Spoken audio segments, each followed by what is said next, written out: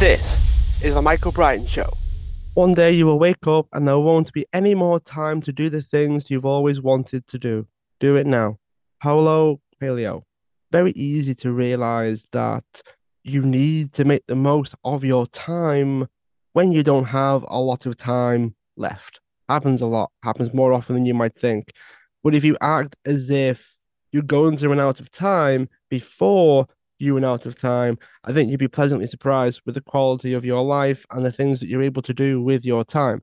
Time is valuable, and if you act like time is valuable, you'll be so much more better off. Thanks so much for listening to today's episode. Feel free to share the show, tag everybody involved, and feel free to leave a review sharing what you thought about the show as well. See you at the next one.